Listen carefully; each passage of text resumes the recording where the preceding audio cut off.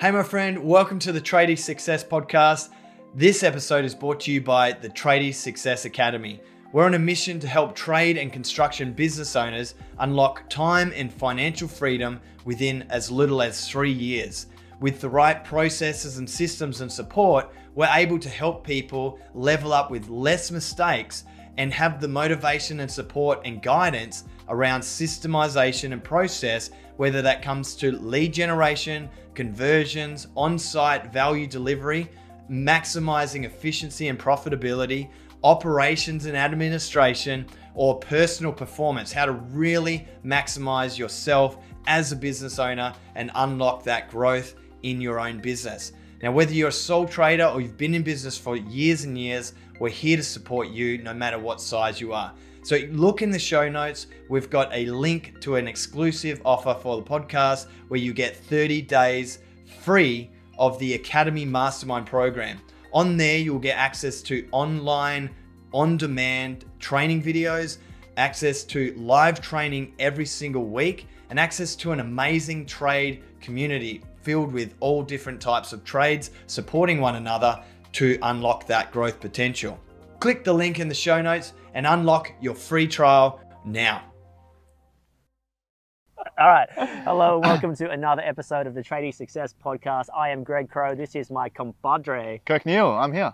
And we are here. We are Tradie Success Academy coaches, and we are here to talk to you today about the hiring process, right? If you found the rare elephant, the rare beast, the unseen leopard, the endangered species that is a tradesperson, tradie, hats off to you, right? If you've got an ad out, you wouldn't be the only person. There's a lot of people looking, and we are dead set in some kind of shortage. But I wanted to share a little story with you, right?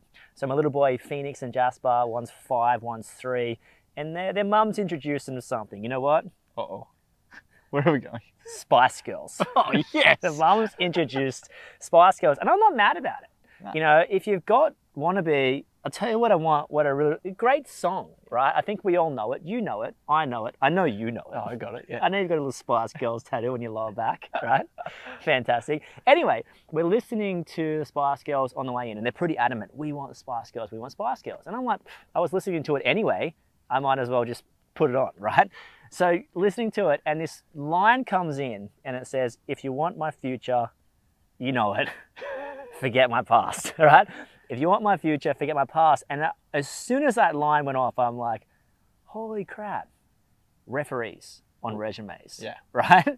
How serious do you take someone's resume, wanting their future? Do you forget their past? If someone gives you a resume, I mean, personally, I wouldn't even know how to put together a resume. What would be on your resume? So credible things that are actually important to the role that I'm going for sure. So like, am I going to include things that I've done in the past that aren't relevant to this? No, that dilutes what I'm here to do. So I'm going to try and tighten that right up and get really clear on me having a couple of really powerful points that are actually going to make a difference, as opposed to 20 points that someone's got to filter through. So get that nice and tight. But referees, interesting one, right? Because you're scrolling through, and everyone can have job description. I worked here for 5 years, 3 years. And then you've got your 2 or 3 referees. Do you call them? And how serious do you take them? Well, for a long time I didn't. Yeah, for a long time I didn't. And I look back on that right now, and it's definitely an ego thing. I read the resume, I interview the candidate, and I'm like, this person's going to be great. I don't need anyone to tell me that they're not. I back myself here. I'm a good character judge. I know what this person's going to be like. I wouldn't. And I bit us a couple of times, yeah? Ended up with some absolute potatoes. And the person that you interview sounds amazing. They've got a good energy, good vibe. And then like 3 weeks in, you're like, who are you? Everyone presents well the first couple of times, really, right? And just on that, everyone presents well when you're desperate. If you're really aching to hire someone and you're desperate, everyone looks awesome. You're like, you're alive. Yeah, I know we just had a conversation about that the other day, like, or just an hour ago, not the other day, but about like when you're so desperate looking for someone, how much, not even near enough is good enough, just a human is like, oh my gosh, can you, yes, I need anyone, like anyone that's not an animal, come and help me. Anyone's got 2 hands, we can train a skill. Sometimes you can't train a skill. That's a sort of reality, right? Yeah. But it got me thinking about referees as well, and scrolling through resumes. I never used to call anyone, and I used to think I could make good decisions. And I think maybe your gut's right 80% of the time. And maybe there's other 20% of the time where really due diligence is going to play a massive factor. So when I'm looking at employment history, I remember this one kid, let's just call him... I know where you're going here. Do you? I don't know if you do. Let's just call him Kevin. Oh, well, yeah. For all the Kevins out there, we love you, right? We really do love you. But Kevin called up, saw his resume, and we were desperate, right? Apprentice. And I didn't really look at the resume until after. But I actually was in that stage of maybe I should start calling referees. So I called the referee, and I mean, think about your habits when someone calls you. Most people take the path of least resistance. Yep. And they're like, they were great. I would have loved to have hung on to them, but unfortunately the work let me down, but great kid. Not always. I had a guy, absolute train wreck of a human, put me down as a reference after we let him go. And the people that called me, I was just like, do yourself a favor and miss this guy. And I kept getting phone calls. Like, I reckon I told 20 people not to hire this guy.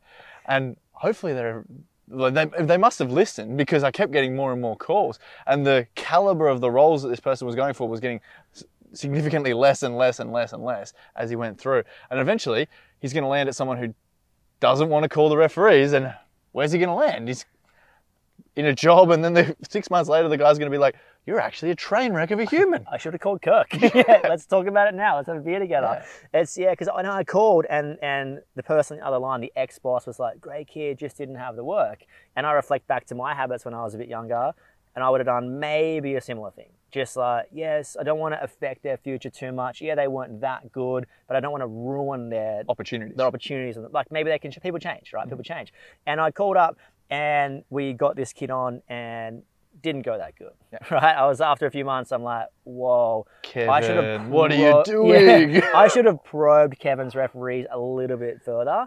And then I was looking at the resume thinking, whoa, it's his 3rd go at employment within 18 months. Yeah. So, I mean, red flag. Realistically, the red flag was straight in front of me. Not saying that everyone that's in that position, someone could be treated poorly in that position, someone could be this, and maybe your experience as a human, and I love to give the benefit of the doubt, sometimes that doesn't always play directly into my favor. Yeah, and although it's a red flag, it's definitely not a hard no, but it's somewhere that needs to be explored. Yeah. You're like, oh, well, hold on, we need to understand the reasons why this has happened, and how do you end up having 3 jobs in 18 months? Because no one on the planet has an idealistic approach to being like, I'm going to work at 3 different places in the next year and a bit.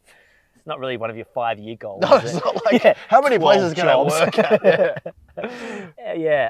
Interesting. But yeah, no, it got me thinking as well, like, you call the referees, and then what do you do? What do you like to do from sort of this point? I asked 3 questions as well. To the referees? Yeah, 3 questions.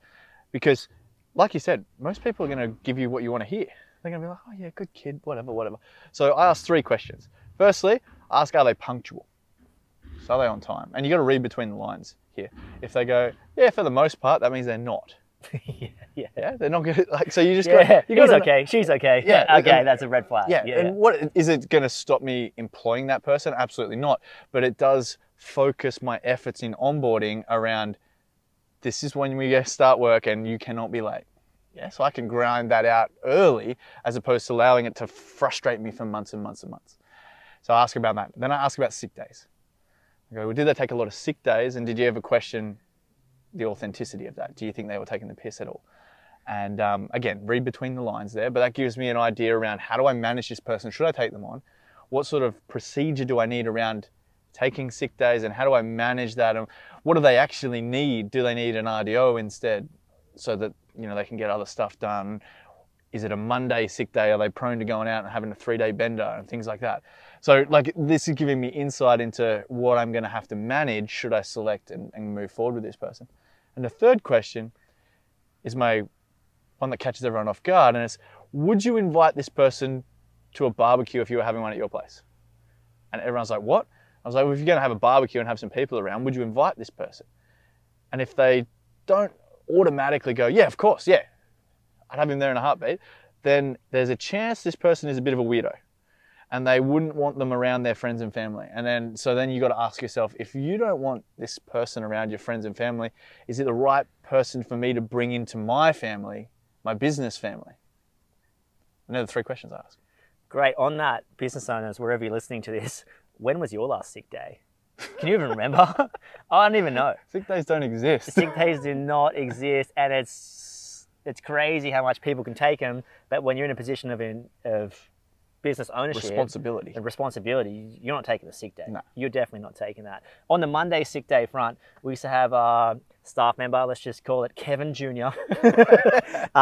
Repetitively late on Mondays. What a punish! But moving right on back to the sort of catch up. So we've interviewed the referee, asked some questions, got a good vibe, catching up with the person. What are you doing In the interview? In the interview, yeah.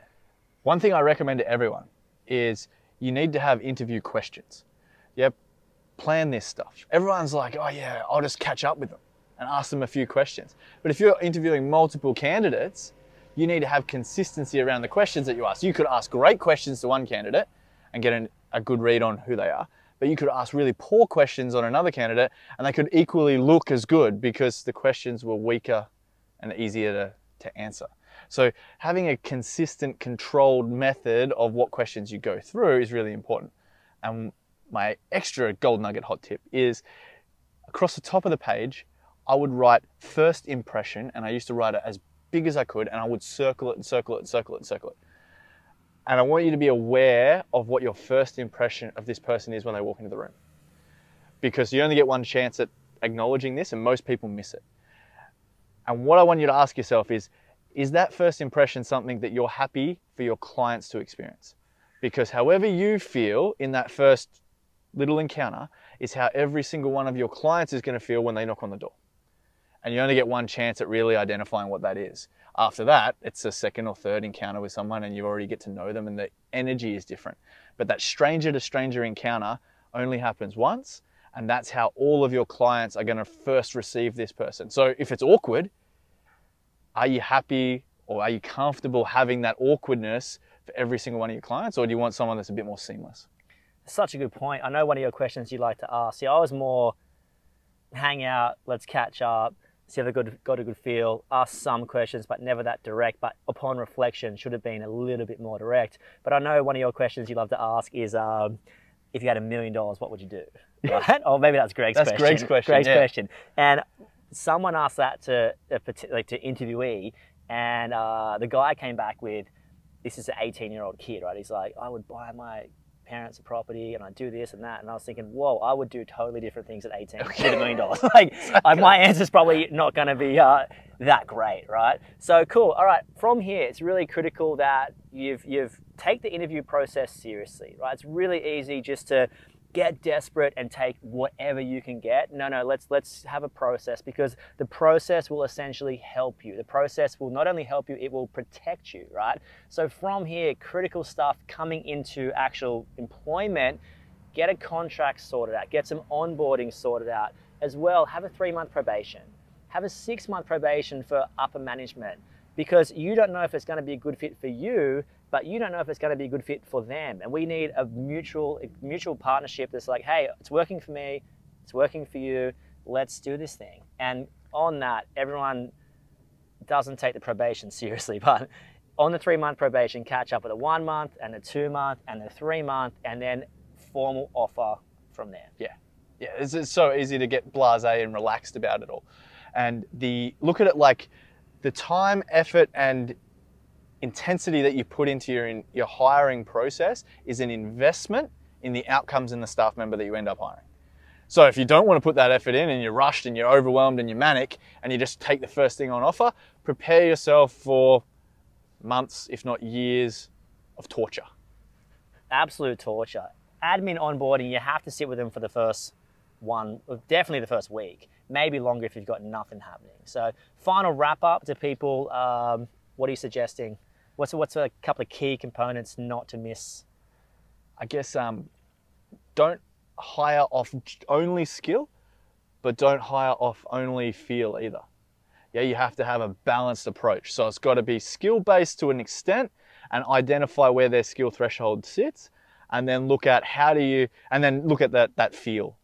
Yeah, because so many people are focused too heavily on one side or the other. Like, you don't meet my skill requirements, you're out. But actually, you're a great learner. I could have taught you and brought your skill level up, but missed that opportunity. And the other side is some people fall way too much into I feel like they're a great bloke or they're a great person. I'm going to get along really well here.